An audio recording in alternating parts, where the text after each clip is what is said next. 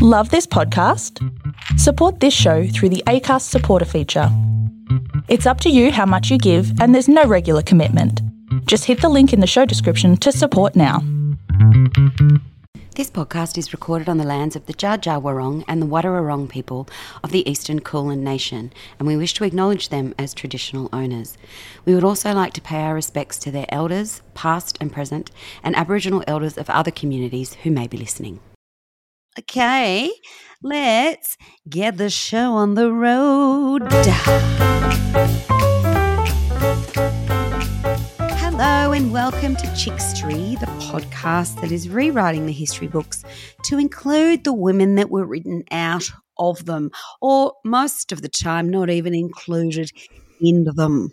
My name is Annie and across from me is Phoebe and she's nodding furiously. It's great for a non-visual medium for me to be quite animated. It's working well. All you need to know is she agrees with what I'm saying. Furiously agreeing. Furiously nodding. We've decided that this season we're not going to get too much into the catch-ups because we know you're here for the histories and the stories and not our stories.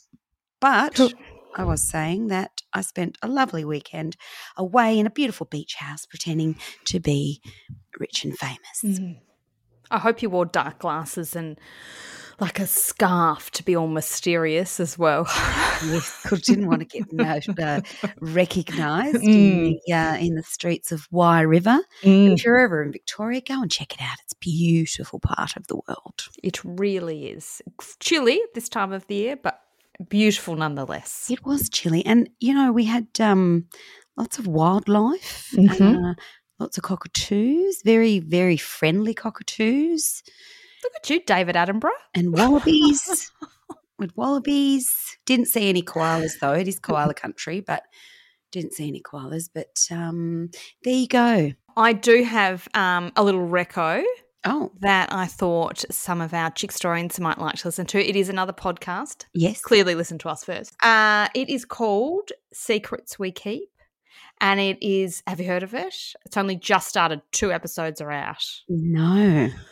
And it really centres, it's an Australian story. It centres around forced adoption during the the forced adoption era, I suppose, in Australia, where it peaked was between the 50s and the 70s.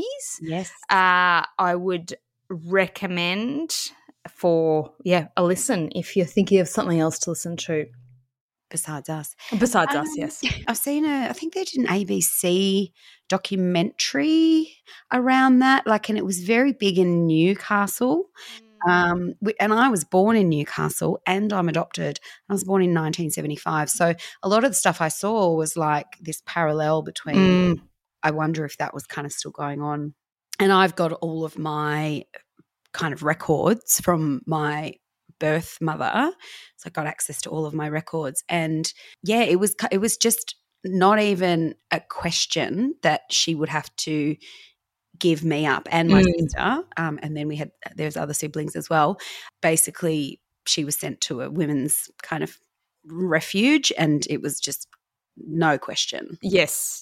That the baby would be taken without any sort of say. That's very close to my heart, so I'm listening. Yes, listen, give it a listen. I'm really enjoying it. I find, as distressing as that part of history is, I find it really interesting and really fascinating because there's a link in my family as well. Well, not a verified link, I've got to say. I'm still working through that, but something that can definitely be learned from, a part of history that should never be repeated, the things that happen to those. And, I could go on about this forever, but I'm not sure if you have heard of The Family and Hamilton Byrne.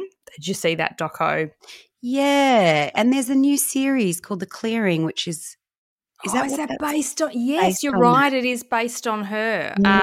So there's a bit that touches on forced adoption too, and there was some really underhanded and dirty dealings done during that time. But just talking about forced adoptions, I've just read an article today that the ABC put out about priests fathering children. So I'd recommend giving that a read. It's really interesting. Okay. Again, the same time period. We're sort of looking at the 50s, 60s, 70s. But that's a really interesting part of history and adoption history as well. Okay. So, yeah, it's a pretty dark way to start. But anyway. 2 great dark recommendations. Yes. Yes. Always keeping it light. Yeah, absolutely. So I know last season I told you a little bit about monuments and how underrepresented women were particularly in Victoria, well, in Australia, but in Victoria as well, how underrepresented they were.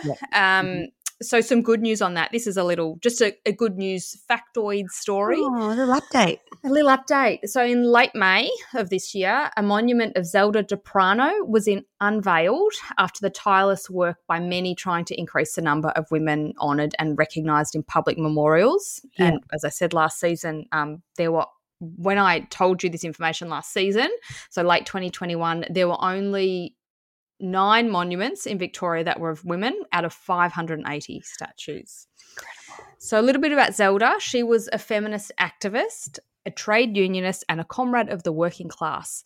She did many things during her life, which included organising women to ride on trams and only pay 75% of the fare because they were, pay parity. Yeah. She joined pub crawls to protest women's exclusion from bars. Yes. There was always a ladies' lounge, which you might still see. Like if you go to some old country pubs still, you would still see. And that won't be used as a ladies' lounge, but it might be known as a ladies' lounge. You might see the signage. Absolutely. And Zelda was best known for chaining herself to the Commonwealth Building to protest the Federal Arbitration Commission's failure to deliver equal pay. Wow. So that's what her monument represents. I would highly recommend checking out Zelda and many more women via Instagram. That handle is Put Her Name on It. Yes. And just a couple of weeks ago, there was a monument finally erected to Vivian Bullwinkle, who was a nurse during the Second World War at the Australian War Memorial. So that's been a huge, huge coup as well. So I would recommend checking Put Her Name on It. They're doing some amazing work, and a few other historians and women in the field. I know Julia Gillard was there to do the unveiling as well of Zelda's statue, but there's so many more women that can be recognised in many forms, but in this way as well. Yes, exactly. To even up that bloody massive gap, like 500 and something compared to 5. Like I know. It's incredible. I know. There's more I don't know if it's in Australia or if it's in England. There's more animals than women represented in monuments. Come on, statue makers. Come on. What are you doing? Which are amazing in themselves. Like, Oh, arty people. Arty people. Arty people. I can crochet though, guys. Did a cross stitch last year. Good to know. Good to know. Yeah. The pandemic made us do lots of weird things. I know, it really did. It's got lots to answer for. So a couple of weeks ago, I did Ruth Handler, which we all know is the inventor of Barbie. I have since then gone and seen the movie, which is amazing, and it isn't what you think, or maybe it is now because so many people are talking about it, but it's just such an amazing lens to see women, the patriarch, it's amazing. It's amazing. And Ruth does kind of feature in it, tiny little bit, and they don't really go too far into her story. So if you have seen Barbie, go back and listen to our episode on Ruth Handler, because it will give you a little bit more context and information about her in particular, even though she is in the film a little bit, but it'll give you a bit more info. So in keeping with kind of things that are very on trend at the moment. That's us on trend. On trend, we so are. I decided this week I'm going to go off piste a little bit, but I do have one woman in particular I want to talk about, but there's not much known about her. But I am going to tell you today all about the history of women's football. Or soccer. Love it. Very on trend. Soccer, as we like to call it here in Australia, although that's changing to football. And I think in America they call it soccer as well. Yes, and soccer, here's a little factoid for you. Soccer is actually an it is an abbreviation because in Britain, football is rugby. Yes. Oh, right. Sorry. No, that's wrong. Hold on. But yes, so they've got rugby and then they've got football. And we know it as soccer because it was abbreviated from the word association, essentially. Oh, really? That's a very, cut down explanation. But yes, that's where it came from. Oh, there you go. Love it. So, so while I do mention one woman in particular, this episode's kind of more about just the history of women's soccer, women's football. So the first recorded history of women's football stretches back to the 18th century, although variations of football or soccer go back so far as early Chinese dynasties. So apparently Chinese women back in the Chinese dynasty days, way back, were playing some sort of game that did sort of resemble football or soccer.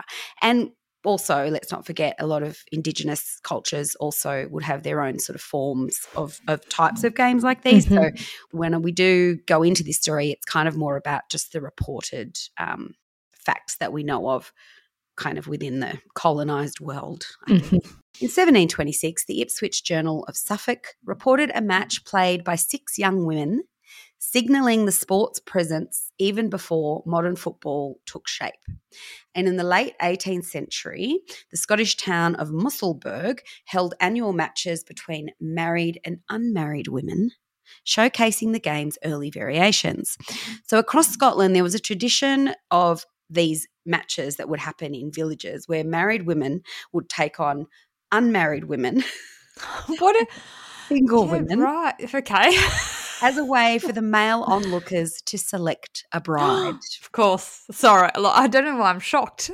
So fast forward to the late 1800s, and the first recorded international women's football match was played in Edinburgh, Scotland, where in 1881 an English team faced off against a Scottish team, and that set the stage for women's football to emerge on a larger scale. The first game, however, wasn't played by sportswomen or experienced footballers. It was a group of theatre businessmen and entrepreneurs who decided to put on a different kind of show to the theatre performances that they had usually organised. So they decided to come up with a football game. So it was kind of like a novelty, and it was a type of theatre. So the game took place at the home of Scottish Football Club Hibernian in the Scottish capital of Edinburgh, and featured a team representing English women and a team representing Scotland. Many of the women were dancers and performers. The English team was made up of members of Lizzie Gilbert's Juvenile Ballet Company, and the Scottish team from the Royal Princess Theatre House Company in Glasgow, Scotland. So the first game really essentially was played by ballet dancers. Excellent. Well, they're nimble, I suppose. Exactly. Now the Scottish women went on to win the game 3-0, with Lily St. Clair becoming the first woman ever to score an officially recorded football goal. Well done, Lily. Good work, Lily.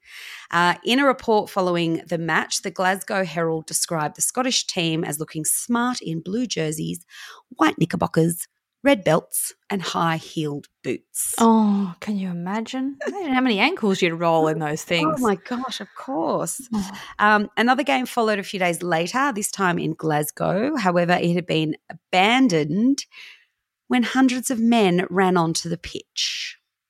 The players escaped on a bus drawn by 4 horses amid chaotic scenes of vandalism and fighting between spectators and police. There were grumblings that the novelty women's matches had no place in a man's game. Mm-hmm. They're quite happy to find a wife, though. Quite happy to find a wife. Well, look, if they're finding a wife and then they get the chance to punch on afterwards, that's just it's a day at the pub, isn't it? Mm. just another day at the pub.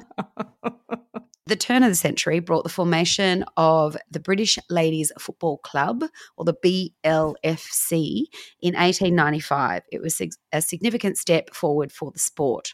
This came after medical professionals called for girls and women to be banned completely from playing. However, some determined characters refused to be denied a sport that they were passionate about, and so the first official women's football club was born. Now, the football club was led by a woman named Netty Honeyball. That is a fabulous name. Which is a fabulous name. Now, and the club aimed to challenge gender stereotypes and promote the idea that women could excel in sports. Now, not to burst your bubble, because I know how much you love that name, but it has to be said that there is suggestions that her name was in fact a pseudonym and not her real name. I know. Can you? It's so good though. I know. Netty Honeyball. And some people believe that her real name was Mary Hudson. Oh, have quite Mary. It's so boring. Quite the same ring. So while I was sort of starting to research this and was trying to do a lot of research into, the first woman to play football, the first woman to, score a goal or whatever, this Netty kept coming up, this woman, purely because she did form the club with help from someone called Lady Florence Dixie, who had the money. So basically she went to her. She was kind of middle to high class, and she worked with Netty to kind of form this club, the BLFC. So Netty began placing newspaper adverts for players for her team, and she described football as a manly game that could be womanly as well. Okay. So Netty persuaded J.W. Julian, who played for Tottenham Hotspur, to coach the women. The training sessions took place twice a week at a park next to the Alexandra Park Racecourse at Hornsey. In 1895, Netty gives an interview to the Daily Sketch where she explains the reason why she established the football club. So she says, I founded the association late last year with the fixed resolve of proving to the world that women are not only the ornamental and useless creatures men have pictured. I must confess, my convictions on all matters where the sexes are so widely divided are all on the side of emancipation, and I look forward to the time when ladies may sit in Parliament and have a voice in the direction of affairs, especially those which concern them the most. So God love her. She was a little trailblazer and, a feminist, and using this as an avenue to kind of, say again, to try to bring in that equality. Although the exploits of the British Ladies Football Club were regularly reported in the national and local press during 1895, surprisingly, there's little personal information given about Netty Honeyball. And I searched high and low. Nothing. Netty's flying under the radar. There was a few different kind of articles that I found, and one kind of paper that had been written by an historian, but even then there was lots of things that were still questionable. But they do say that at the time of her first public appearance in 1895, her address was given as Crouch End, North London. She reportedly had a brother who accompanied the ladies on the UK tour and who acted as an organiser and occasional spokesman. Photographs of her show a young woman aged about 24 to 30 of above average height. And as she revealed in an interview to the Daily Graphic, scaling 11 stone. And weird side fact, but there is a suspicion of a defect in her left eye, possibly even an artificial eye. Oh, Lordy. But that's all we know. That's really all we know about Netty. Oh, Netty. But that's not the end of the story for women's football. Now, she was said to be also a really good PR person, and because of her, and that she was so good at promoting the game and the women's match. Their first match by the BLFC which was in 1895, had an attendance of over 12,000 people. Wow. That's a lot for that's a lot of people now, but that's a lot for then. Isn't it? So this first official match played by women took place at Crouch End in London. The girls were organised into teams that represented North and South London. The Manchester Guardian reported their costumes came in for a good deal of attention. One or two added short skirts over their knickerbockers. Ooh, racy. And the negative press just kept on coming. Shocker. The Daily Sketch reported the first few minutes were sufficient to show that football by women, if the British ladies to be taken as a criterion, is totally out of the question. A footballer requires speed, judgment, skill and pluck.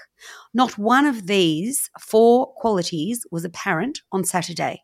For the most part, the ladies wandered aimlessly over the field at an ungraceful jog trot.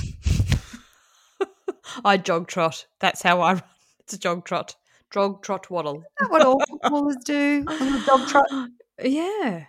Now, the Jarrow Express also reported the members of the British Ladies Football Club have played their first match in public. We hope severely it will be their last. Oh. There will always be curiosity to see women do unwomanly things. And it is not surprising that the match was attended by a crowd numbering several thousands, very few of whom would like to have their own sisters or daughters exhibiting themselves on the football field. Some of these young persons appeared to possess only an elementary knowledge of the game and its laws, and for the present, at all events, the club is quite unlikely to attract spectators for the sake of the play. How long will it continue to attract them for reasons unconnected with sport is another matter. But it is significant that a considerable proportion of those present left the field at half-time. The laughter was easy and the amusement was rather coarse, but these are waning delights, and we shall be surprised if a second display wins even so equivocal a success as the first. So you can imagine, right? You've got every single newspaper just bloody going off about how crap they were. And even though some would say that that first game was a success in terms of the numbers and the people who attended, of course, the rise of women's football also brought with it some resistance. And the game was starting to be condemned by the male establishment. Supported by the British Medical Journal, which published an article condemning women who played football. We can in no way sanction the reckless exposure to violence of organs which the common experience of women had led them in every way to protect. So got to keep the lady bits safe so they can keep having the babies. You've got to keep the lady bits safe. I mean, God, I remember even I think back in the first or second season, just running, like the athletes, like women runners, they thought that our uterus was going to fall out. I mean, come on, people. So popularity of the game begins to wear off, and the games end up drawing only a handful of spectators. The novelty is definitely wearing off. So after a short tour, Netty's group returns home back to London, and it seems that the first attempt to popularise women's football has come to an end. But there's always a but. There's always a but. It's not the end of the story, we know. Things start to pick up again in the early 20th century. As we know, Europe soon descends into a world war, and young British men are signed up in their thousands to join the war effort and fight. So while British women weren't fighting in the trenches, they did join the war effort. England's factories making weapons and materials for war were packed to the rafters with female workers. They worked in terrible conditions with dangerous machinery and chemicals. So the UK government realised that they needed these female workers to be healthy. So they started encouraging them to take part in sports, both for their physical fitness and as a break or distraction from the First World War. Factories started to set up women's football teams and play games against each other. The most famous of these clubs was Dick Kerr and Co.'s Ladies Football Club. That's a very British name, isn't it? Dick Kerr and Co. Mm. Love it. I mean, I am childish, but just that the first women's football club is called Dick. Anyway. So, yes, and that was founded in 1917. In December 1917, the team from Dick Kerr's factory challenged the ladies of the nearby Arundel Foundry to a charity match. It was the first of 828 games for the Dick Kerr ladies, as over the decades they scored more than 3,500 goals and raised the equivalent of $1 million for an array of charities. These games attracted over 53,000 men, women and children who would come and watch these charity matches. So by the 1920s, ladies football became a major spectator sport.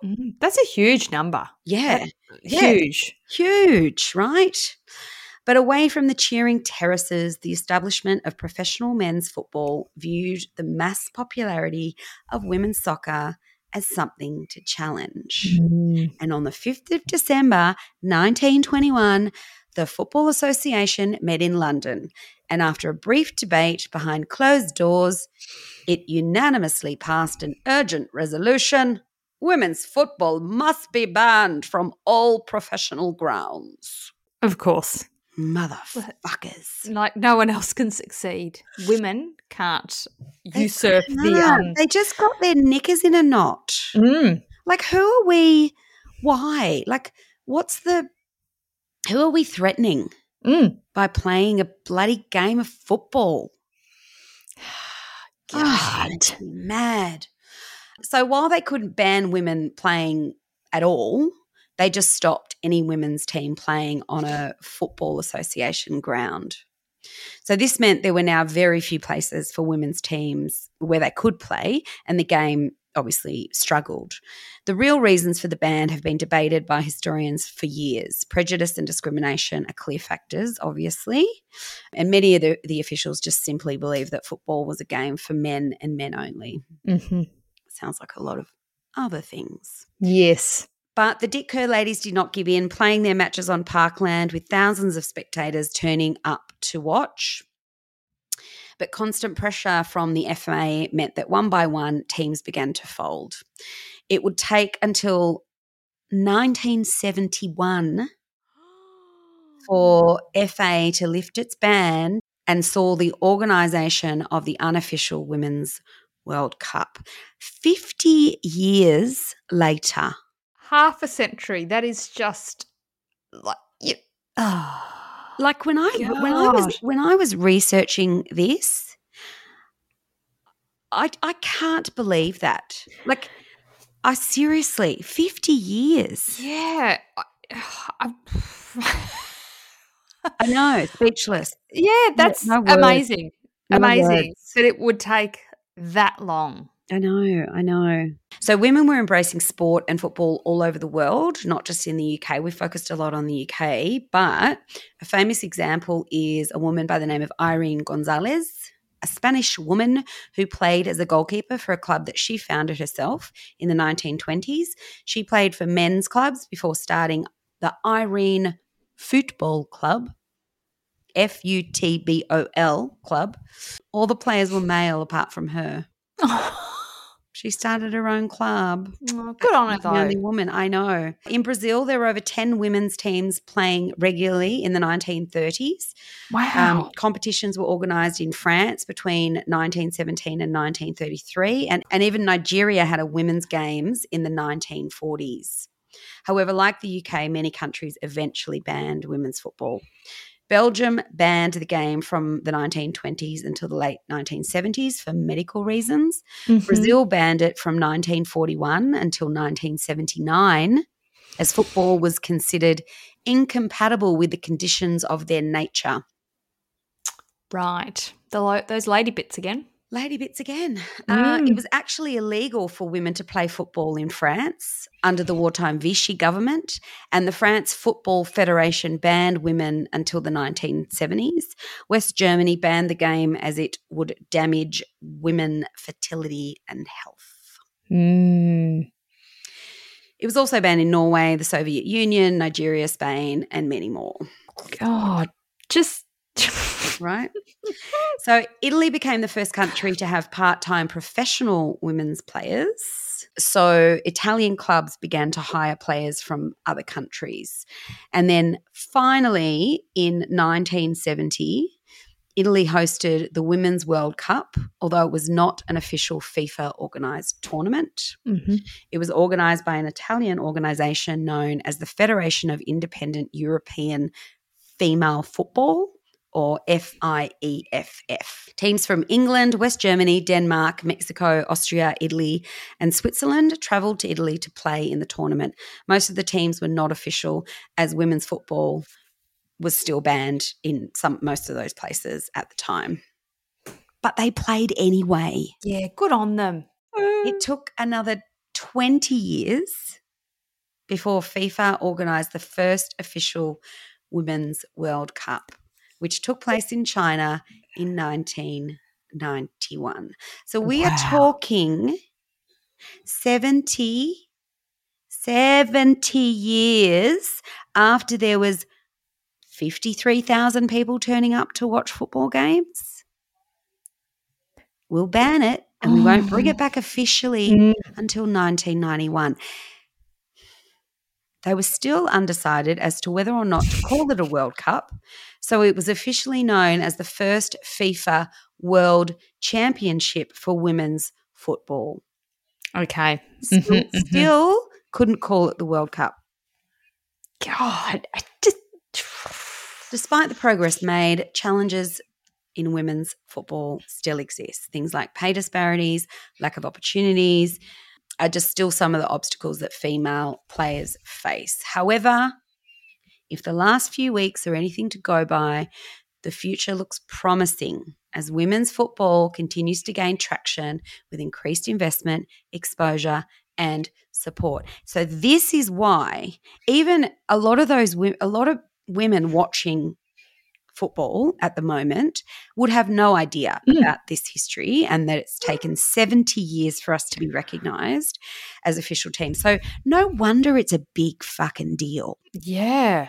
Do you know, I get it. It's incredible. So yeah, this will come out and we won't know what the outcome is. That would have happened already. So I hope that we were able to look into the future and that Australia won. But even if we don't win, the fact that there was a World Cup for women, it's being recognised. We're selling out stadiums, 75,000 people, for the Sydney game. I'm not sure what the capacity was the other night on Saturday, but oh my gosh, so important to support women's football, women's sport, and women in general. But even, young girls seeing other women being able to do these things as well. So the next generation can step up and know that they can do whatever they want. So now it's about pay equality. Same with the Australian netball team. Didn't we just win the netball? Yeah, yeah. And where is that being reported? They reported that they won, but there's no... Where is that being shown? Yeah, where is it being shown or recognised? Exactly. So there you have it. That's just the story of women's football. And the more I researched that, the more angrier I got. And I had absolutely no idea that, 70 years had to pass before we were officially recognised. So thank you to Netty Honeyball. Thank you, Netty Honeyball. And also Lady Florence Dixie. So... and also all of the other women all around the world who formed their own teams and just kept on, fighting to have a seat at the pitch. Pitch. Yeah. We know things about sport. Pitch. There you go. Get it. Yeah. So that's it. It's another week, another chick story done and dusted. If you liked liked what you heard, even if it did make you angry, please rate, review, subscribe, press all the things. And we'll be back next week. Phoebe will have a brand new story, a brand new chick for us to get angry about. Yeah. We'll see you then. See you Bye. then.